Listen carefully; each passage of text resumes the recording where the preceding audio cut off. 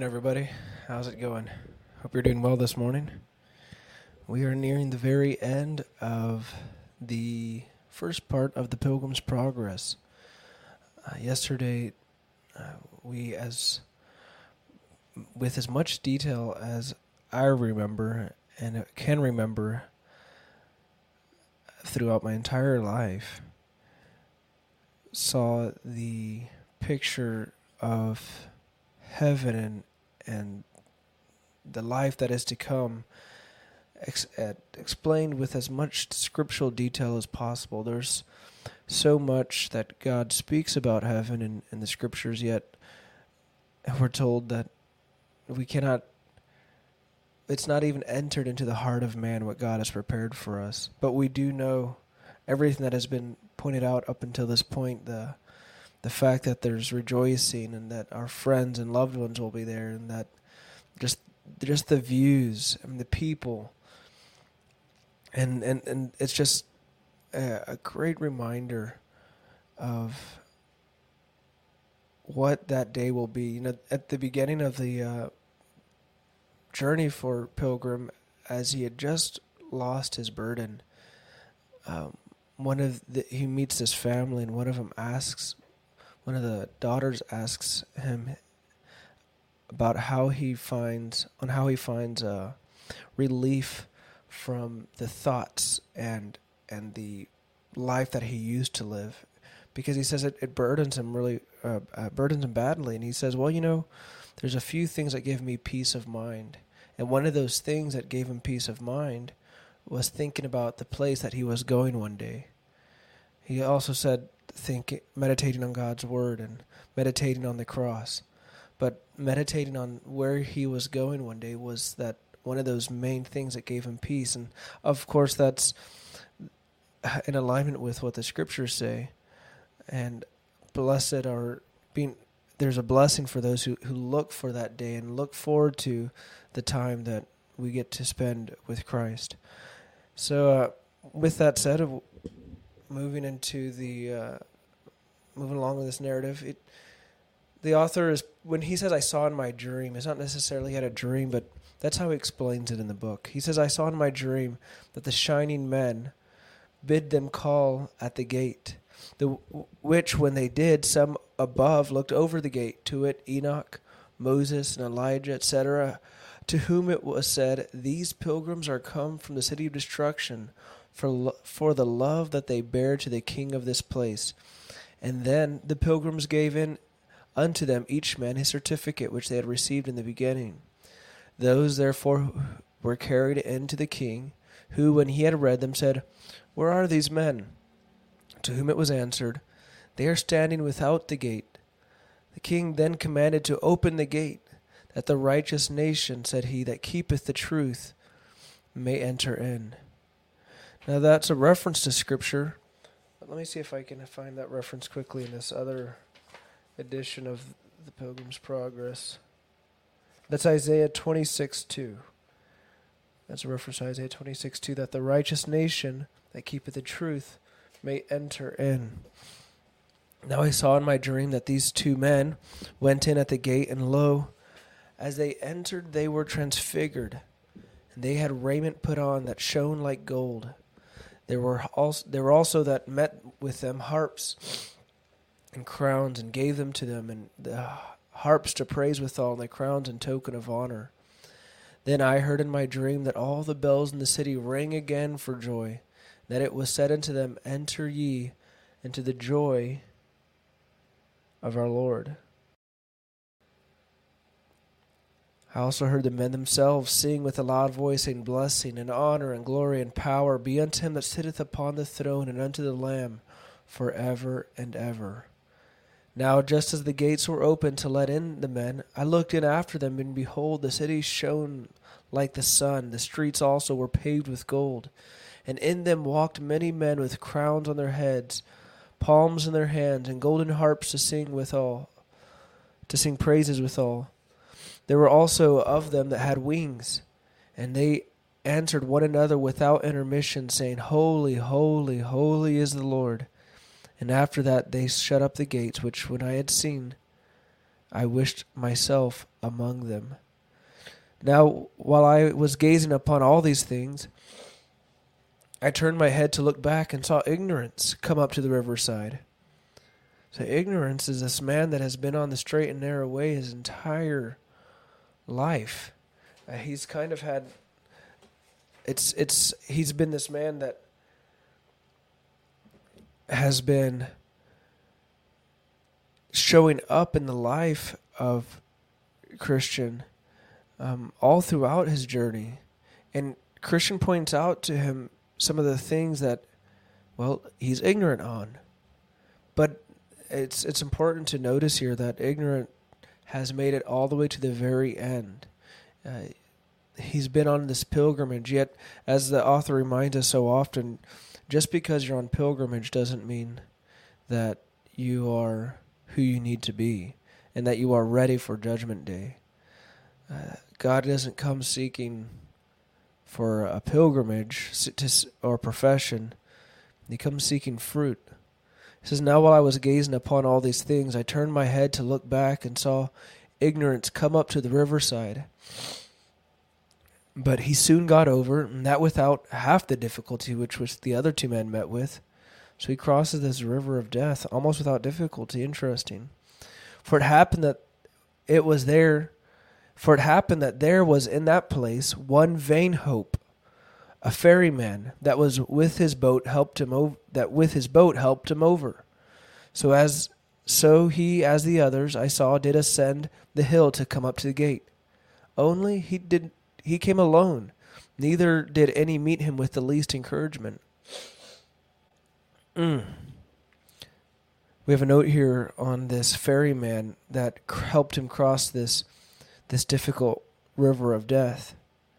This ferryman named Vain Hope. He says, vain hope ever dwells in the bosom of fools, and is ever ready to assist ignorance. He wanted him at the last, and he found him. He had been his companion through life, and will not forsake him in the hour of death. You see, ignorance had no bands in his death, no fears, no sorrows, no terror from the enemy. All was serene and happy. Vain hope was his ferryman, and he, as the good folk say, died like a lamb. Ah, but could such lambs see what was to follow? When vain hope had walked over the river, they would roar like lions. When he was come up to the gate, he looked up to the writing that was above, and then began to knock, supposing that entrance should have been quickly administered to him. But he was asked by the men that looked over the top of the gate, whence come you, and what would you have? And he answered, I have eat and drunk in the presence of the king, and he has taught in our streets. Then they asked him for a certificate that he might go in and show it to the king. So he fumbled in his bosom for one and found none. Then said they, have you none? But the man answered never a word. So they told the king, but he would not come down to see him, but commanded the two shining ones that conducted Christian and Hopeful to the city to go out and take ignorance, and bind him hand and foot, and have him away. Then they took him and carried him through the air to the door I saw on the side of the hill, and put him in there. Then I saw that there was a way to hell, even from the gate of heaven, as well as from the city of destruction. So I woke, and behold, it was a dream. Wow. What a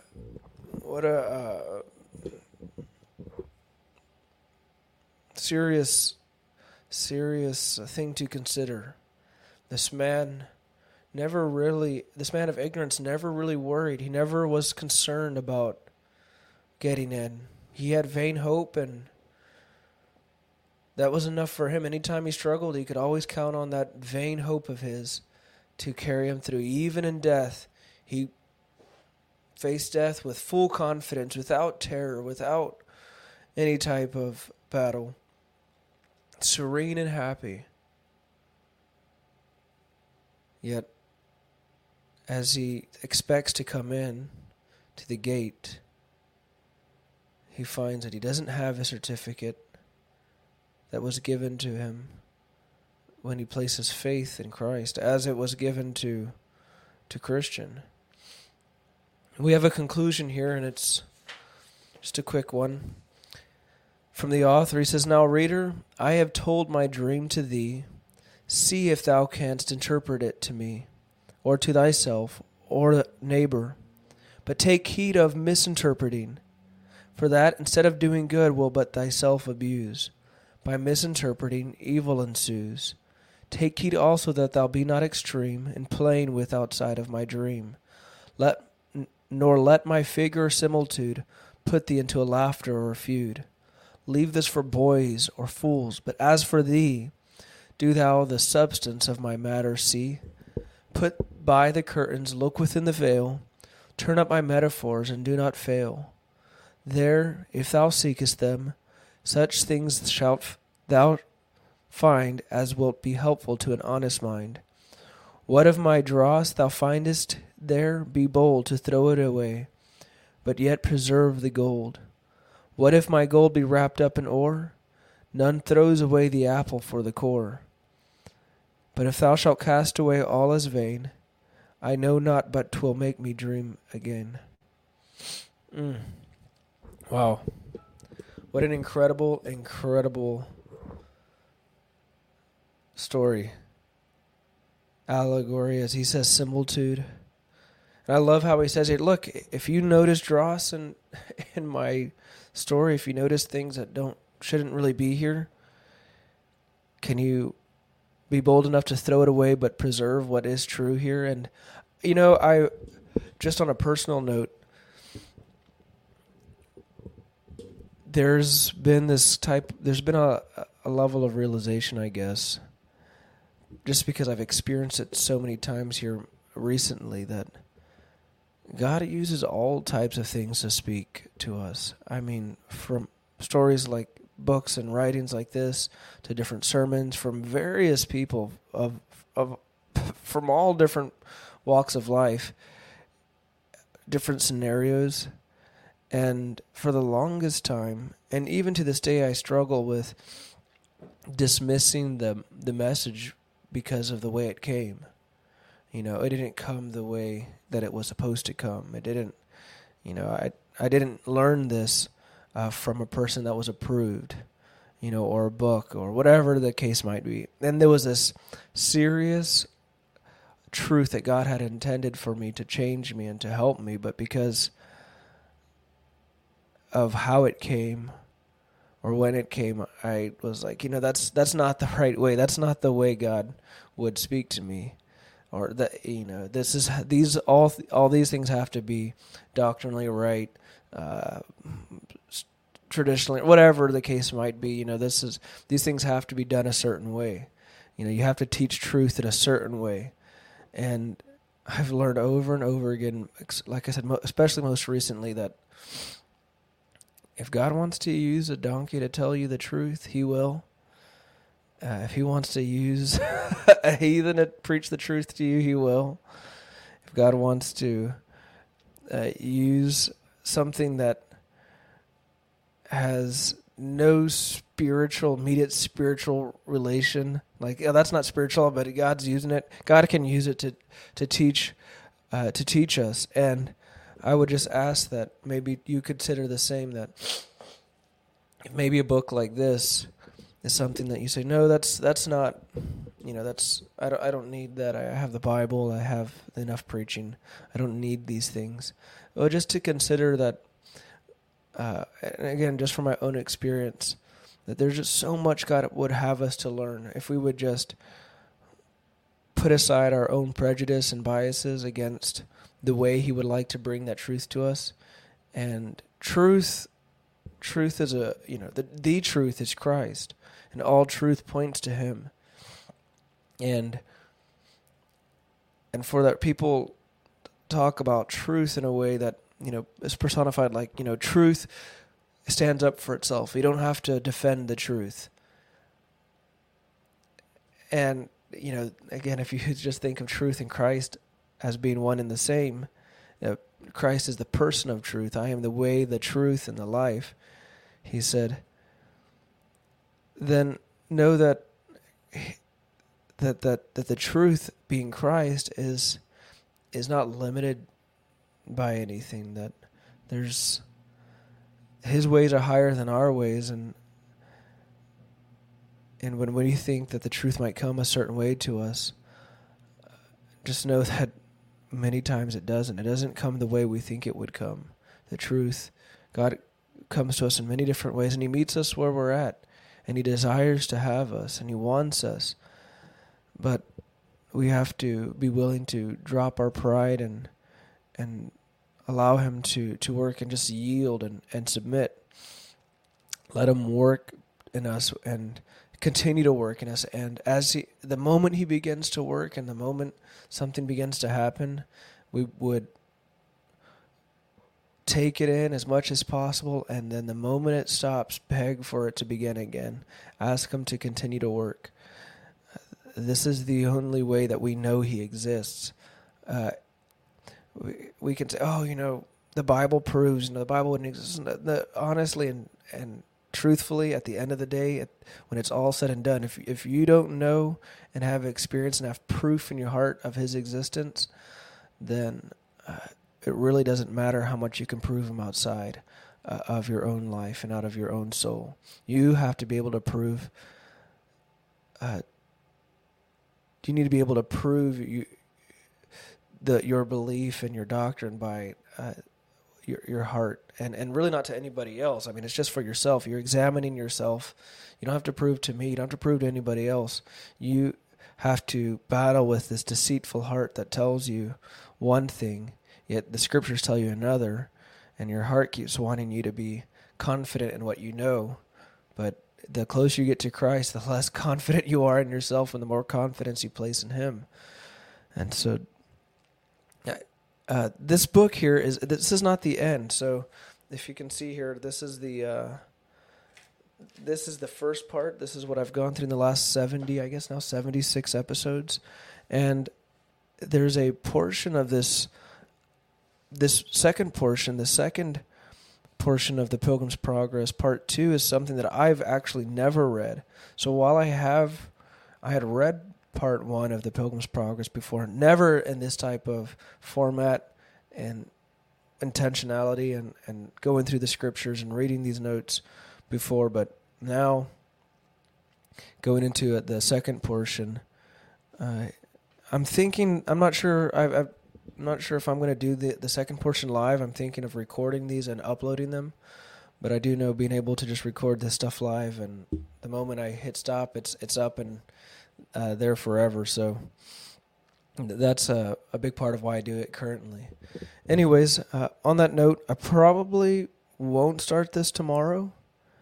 But the episodes will continue again. Whether or not they will be live, I'm still debating. But I want to just say thank you so much for joining me along the way. That is the end of the Pilgrim's Progress Part 1.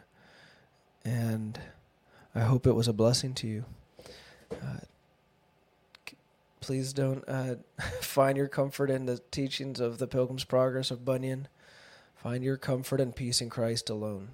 If you haven't found it yet, continue seeking. He is a rewarder of them that diligently seek Him, and we must believe that. Well, folks, on that note, we'll see you later. God bless.